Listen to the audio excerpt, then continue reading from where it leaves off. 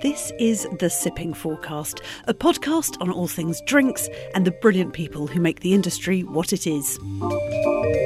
I'm Kathy Caton, and this week I'm talking to Emma Inch, the award-winning beer writer, beer judge and maker of the Fermentation Beer Podcast. Life in lockdown grinds on, and for Emma it's from a particularly harsh perspective as she's needing to shield. However, the love of beer persists and she's got some great things to say about it. I'm Emma Inch and I'm a beer writer and audio maker. And I live in Brighton and I write about beer and talk about beer and occasionally drink beer. And I mean, by this stage, I think the scene setting of the extraordinary times that we're in probably doesn't need its scene setting, but you're in a particularly unique set of circumstances. I was wondering if you might tell me a bit about that. So I have a health condition for which I take some medication, which apparently lowers my immunity somewhat. So at the moment, I'm having to shield, along with a lot of other people across the country. I live with a 7-year-old daughter and a partner. So that's quite difficult because shielding means that not only can you not go out at all, so you can't go out for the daily walks and things like that some other people are doing. I can't go to any shops or anything like that. But also I'm supposed to stay 2 meters away from the people that I live with, which is quite difficult with a family, particularly as I'm taking the lead on my daughter's homeschooling. So a lot of that can be done from the other side of the room, but some of it, obviously there are times when I have to get a bit closer as she's 7 years old. But yeah, other than that, I'm sleeping in the spare room. I'm using a separate bathroom. I'm preparing my meals separately, eating my meals separately. So it's a strange one. It really is quite odd. It was harder at the beginning, I think. I've spoken to some other people who are shielding with family members around. We all found it very, very hard at the beginning and upsetting, but I kind of got used to it now. I kind of got in the swing. We've got in the habit of how to do things and how to keep things very clean, how to keep everybody very safe, and how to still have some semblance of a family life whilst having a distance between us. And you're a beer writer and a booze writer and a serious award-winning one as well. I was the British Guild of Beer Writers Beer Writer of the Year. Yeah. So that was I'm not the current one, but last year I was the British Beer Writer of the Year. Yeah, the first woman to win that solo on her own. Yeah. And I think beer writers by definition, and also by definition of the things that you're writing about, are very social creatures. Love the pub, love being out and engaging and really, digging deep into your subject. How the heck has that been to have that removed? It's really, really difficult. Yeah. I mean, I'm not the most outgoing of people, actually. I can awkwardly lurk in any social situation, but I do love the pub. The pub is somewhere I've always loved. It's somewhere, but like for many people, it's a place where we celebrate great events in our life. We commiserate events in our life. We go there when we're stressed. We go there when we're happy. We go there when it's our birthday, to meet friends, to stay in touch with people, to be on our own. I love a solo pint with a book. It's left a huge hole in mine and in many other people's lives. And as for beer, yeah, beer is such a social drink. It's been around for 10,000 years potentially, and it's not a drink that makes you sound like I am already. It's not a drink that makes you drunk straight away. On the whole, especially in this country, we like session beers that give us a nice little warmth and enable us to sometimes to share thoughts and feelings with other people, and it brings people together. It's something you drink as a group or drink with other people. It's such and that's kind of gone. And I suppose the biggest thing that has changed is the situation that small brewers are in now, which is really quite a dire situation for quite a lot of people. So yeah, that's been something that's taken up a lot of my thoughts recently. What are you hearing from producers on the on the ground and from the brewers? Well, yeah. So I'm speaking to a number of brewers, but I'm also speaking to the SIBA, Society of Independent Brewers, and they've recently done a survey of independent brewers. And the results of that survey came out last week. And I must admit, I knew things were bad, but this was really, really sobering reading. So of the independent craft brewers that SIBA surveyed, they'd had an 82% drop in beer sales. So their income from selling beer had gone down 82%. I mean, it's vast. And although we hear of a lot of breweries doing a lot of home delivery at the moment, trying to get their beer packaged so that it can get out to people, particularly in local areas, and that's happening here in Sussex and in Brighton at the moment. But it's just not enough. It's just not the volume of sales that brewers would have had through pubs. According to this survey, 65% of them have stopped brewing altogether, and many of the others have really slowed down their brewing to a very low level, just to keep ticking over, just to keep trying to get some packaged beer out. So it's incredibly difficult, really. Although many breweries are offering new delivery or takeaway services that they didn't offer before, and they're seeing big increases in their online orders, which is great. It's still not enough to kind of meet the amounts that they were getting in before. So it's a pretty bleak situation. And presumably, if you're a brewery that doesn't have a canning line or access to bottling facilities, whatever, if all of your trade has been about supplying the pubs and also supplying pubs with a live product, I make a product that has an indefinite shelf life, and I consider myself so fortunate on that front.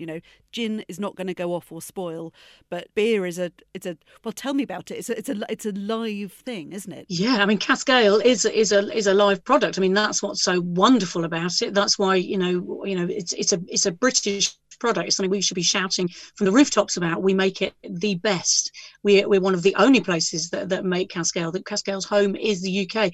That beer has a secondary fermentation in the cask, in the pub cellar kind of thing. When it's ready to drink, it's still a live product. It's changing. It doesn't have a very long life. Once a cask of beer is tapped, ideally you need to be drinking it within 3 days, 5 days, something like that. It's a living product. It's like bread. It's liquid bread.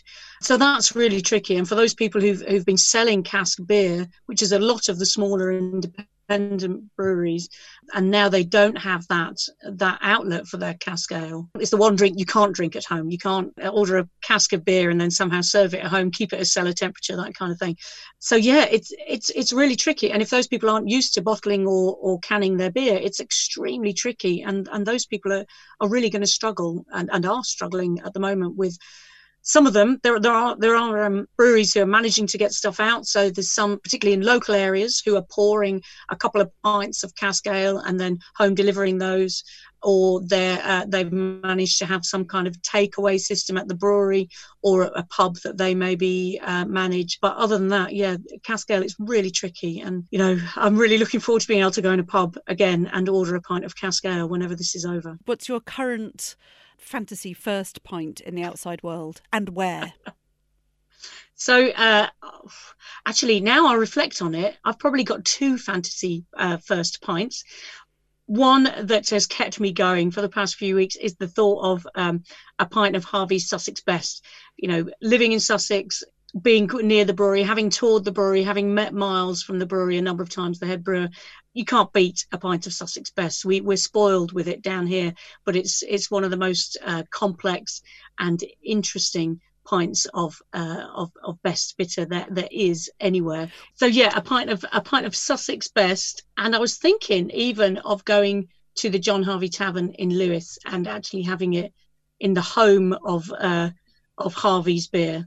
But then I've been reflecting a lot on the last afternoon that I spent in a pub before lockdown, which was a couple of weeks before lockdown started, actually. It was right at the very beginning of March.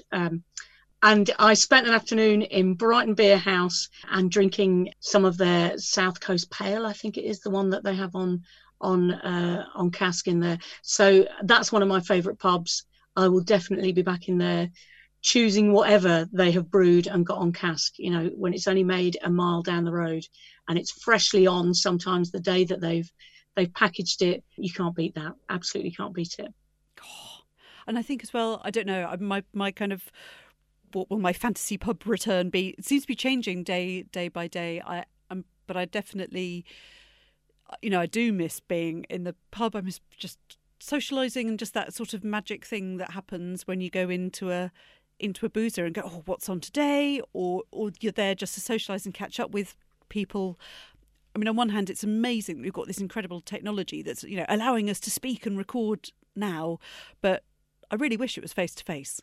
So I should say at this point that the plans for the Sipping Forecast were hatched with you, and we were meant to be going out visiting distilleries and producers and seeing growers and talking about all sorts of things to do with the amazing booze industry. And then this arrived and fundamentally changed absolutely everything.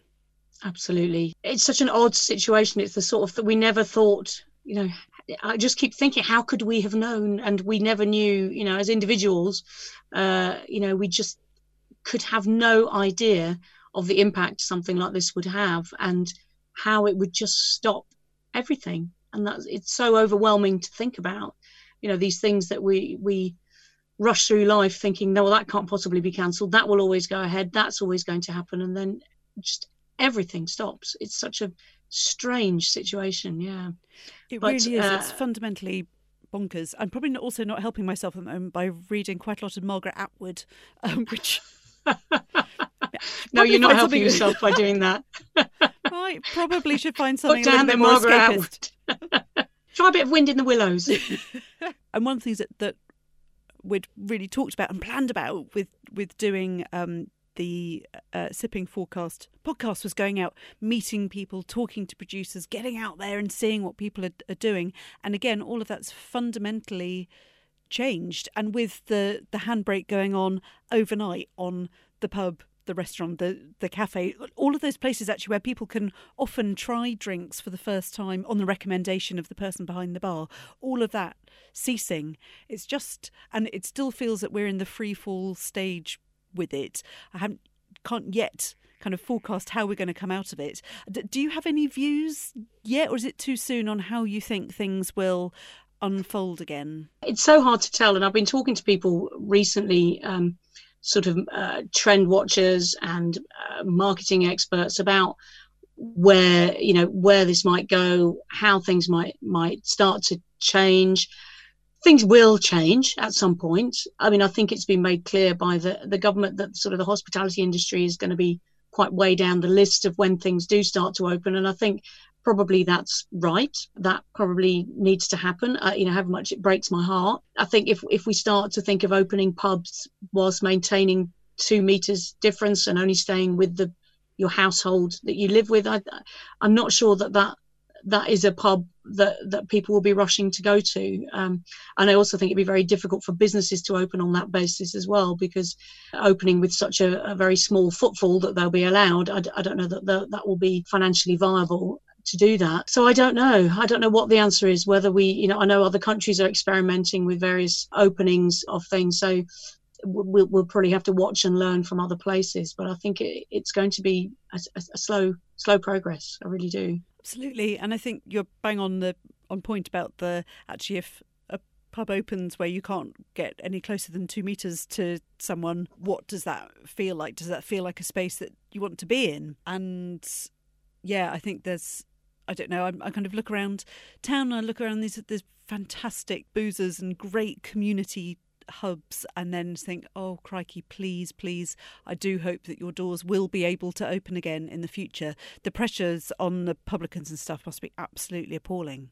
Yeah, it's such a worrying time for people, trying to think what it's going to look like, how best to continue. And also I think people will be reluctant initially to go out, and also people have developed new habits, haven't they? People have developed these habits of Zoom conversations, of ordering things in at home that they never ordered in at home before, of recreating experiences at home, pub quizzes at home, conversations that they used to have down the pub at home.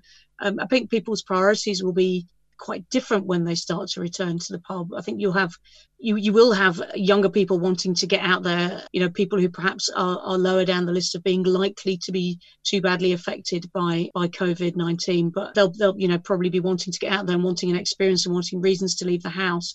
But you'll have another group of people who are perhaps much more concerned about safety and hygiene and very concerned about how a venue is going to manage that. And if they're not convinced by that, maybe they won't be going out and engaging in it. Maybe they will have developed ways to work at home, which is incredibly depressing when we started the year very, very positive about the future of pubs. I did a podcast for the Pub Show, which takes place in February, and at the very beginning of February, I was interviewing a lot of people, and the positivity and optimism around at that trade show was immense. After kind of the worries of the past few years of lots of pubs closing, we'd started to see a very tiny rise in the number of pubs. We'd also sort of felt we were over the uncertainties, a number of the uncertainties anyway of Brexit, and that hopefully that would smooth its way as the year went on in terms of people knowing at least where they stood around things. And it felt like a really positive time, and it's heartbreaking to kind of think. I listened back to that audio I put out then, and then to think where we are now, of the utter devastation that's happened to the industry at the moment. There are people working on how pubs can open safely, how venues can start to move forward. And I think there'll be some real creativity and really interesting solutions to some of the problems that we're facing at the moment. The pub industry, the beer industry are resourceful, if nothing else. They've survived hundreds and thousands of years, and we will survive this. But it's just worrying at the moment until we can see a way forward, and until we can find a way that we can operate in a changed world. You're listening to The Sipping Forecast, brought to you by Brighton Gin. Find out more at brightongin.com. Just wondering if you can tell me a bit about the Fermentation podcast and broadcast, and also how your podcasting has been changing to reflect what's going on. Yeah, so I do a podcast called Fermentation Beer and Brewing Radio, and that started as a monthly radio show on Radio Reverb. I think now we're coming up to 4.5, 5 years ago. So it's been going a long time. A couple of years ago, it went podcast only, and that was mainly to do it more frequently and to be a bit more flexible with the approach to it. So then I've done a fortnightly podcast, and it's about what's going on in the beer and brewing industry. So I visit breweries, talk to brewers, do some tastings, talk about ingredients. We sometimes have some home brewing on there, not just breweries in the UK, but in Ireland, Czech Republic, various other places, kind of covered various breweries around the world. So been really enjoyable to make, and really successful, won a couple of awards on the back of that. So yeah, really sound kind of magazine style show around the beer and brewing industry. When COVID-19 hit, I kind of felt, although I've got various bits of audio in the can, that I could produce some usual fermentation beer and brewing radio episodes with. If I don't know, it just didn't feel like it fitted anymore to be sort of going around breweries and tasting beer, and for that to be something that people would be interested in listening to at the moment. And I suppose I felt, I love this industry. I want to support the industry in whatever way I can. And I have resources around me. I have, a studio at home. I have equipment. I have a lot of contacts in the industry. And I just thought, how can I best support the industry that I love to continue and to thrive and to get through this? So what I decided to do was using the fermentation route, but do fermentation in isolation. So a weekly podcast, and I've been doing that this is the 5th week this week, and that involves an update every week from one of the trade bodies or consumer bodies. So I've had CAMRA, Society of Independent Brewers, that's SIBA, the British Beer and Pub Association, UK Hospitality. So having updates from those about what are the main issues for their members or issues for consumers at the moment, any updates on kind of the government response or any advice for brewers or publicans on what they think they should be doing at the moment. Then I try and concentrate the rest of the podcast on another couple of interviews, one with somebody maybe doing something a bit different or providing an essential service. So the kind of people I've had on there, the licensed trade charity who offer financial and emotional support to people who work in the licensed trade. I've had people who are the Bevy in Brighton who are offering Meals on Wheels to their most vulnerable customers, and they kind of talked through how a pub can do that, how they can set themselves up to do that. So trying to have something that's useful or positive for people.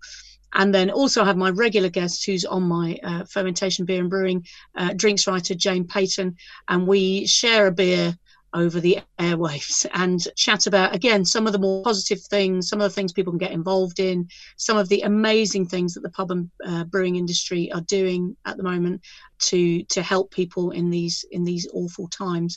So it's kind of a three-pronged thing. It's but the main thrust is to give something helpful and to say something positive. So that's what I've started doing weekly, so it keeps me out of trouble and hopefully is of use to the industry. And I think one of the things that struck me from that, and I meant to say earlier actually when I was talking about how difficult pubs and breweries are finding things at the moment, is even in the midst of losing so much trade and being faced with so much uncertainty, it's incredible the good work that brewers and publicans are doing, either by helping out the vulnerable in their communities, by providing a hub for becoming a local shop, a base where people can pick up shopping, or delivering meals, as I said, like some pubs are doing, or by putting people in touch, by linking together isolated people through things like weekly pub quizzes, and brewers doing things like if you order a certain number of beers on their website, they will make donations to various charities. They'll do a buying ahead for people who work for the NHS, donating to NHS charities, giving money places. It's just incredible that, and that's absolutely indicative of what the beer and pub industry is. It gets a lot of bad press sometimes, in terms of people talking about excess drinking or, binge drinking or whatever. But actually, these are the hubs of our community, and they do so much good work. They raise millions for charity every year, and they are continuing to do so, even in a time when their income is slashed or non-existent. I want to ask you what your current top tip for your drink in isolation is. Have you got a current favourite? Oh, well, I've obviously had to shop widely in order to find a current favourite. I've had some great beer delivered. I'm very lucky that I work in a business where I sometimes get sent beer to try and to sample, and I've had some amazing beers sent through. And I've also been supporting my local breweries and breweries around the country by buying beer when I can off them. Remember, if you're trying to find beer in the supermarket and you can't seem to find anything you like, loads of breweries who previously weren't delivering are now online, have good online shops. You can buy direct from the brewer, and you often get a really good deal by buying in bulk. So yeah, to start shopping around for that, looking what your local brewery is doing. There's a really good resource actually called Beer Is Here. You can look for them online, and you can put your postcode onto the website, and it will tell you what breweries around you, all your local breweries and any breweries within a reasonable distance of you, what they're doing in terms of whether they're doing online delivery, whether you can ring them up, whether you can pick beer up from the brewery gate or whatever.